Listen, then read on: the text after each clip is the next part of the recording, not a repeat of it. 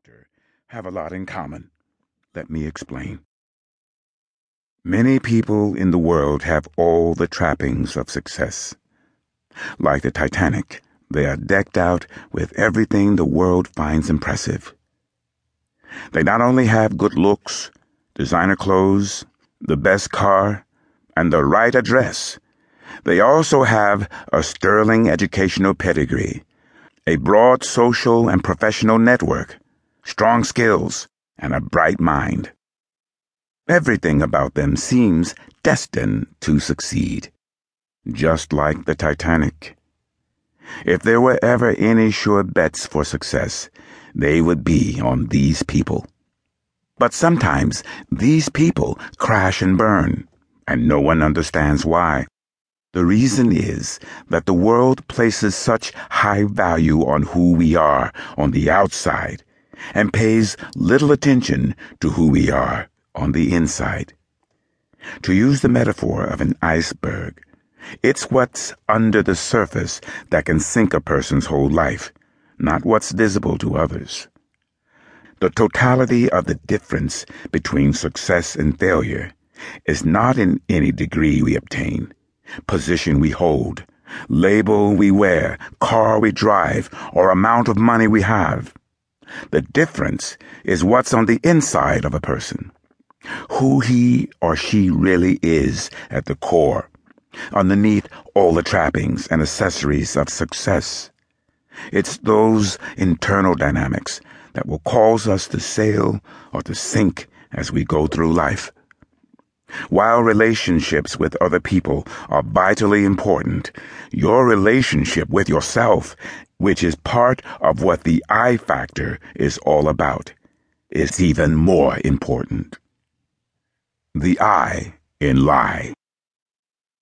How does the I factor precipitate a person's downfall? One of the stories that best illustrates my point happened to be a man you probably have heard of. In 2007, he was named one of Time magazine's most influential people in the world. He was the National Father of the Year in 1996.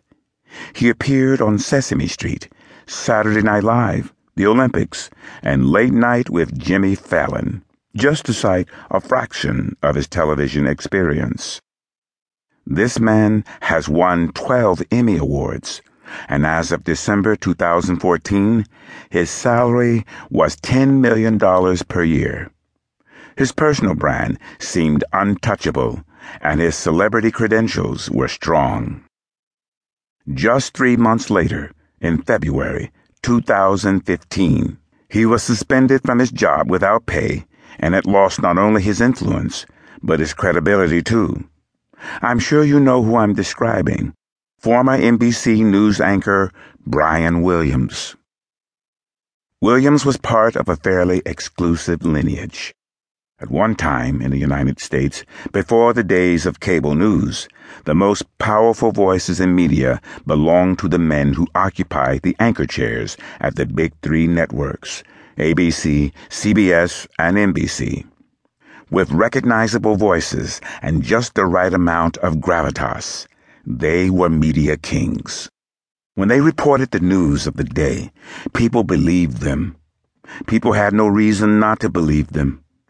Viewed as trustworthy American icons, they held the public trust for decades.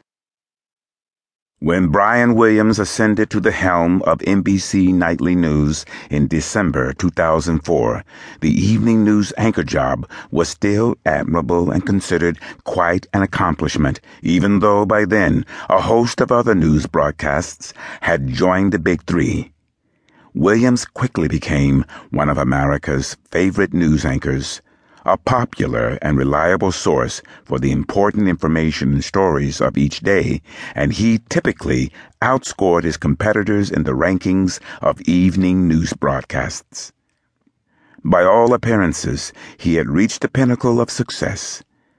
Had he chosen to do so, he should have been able to cruise his way into retirement from his seat behind the evening news desk.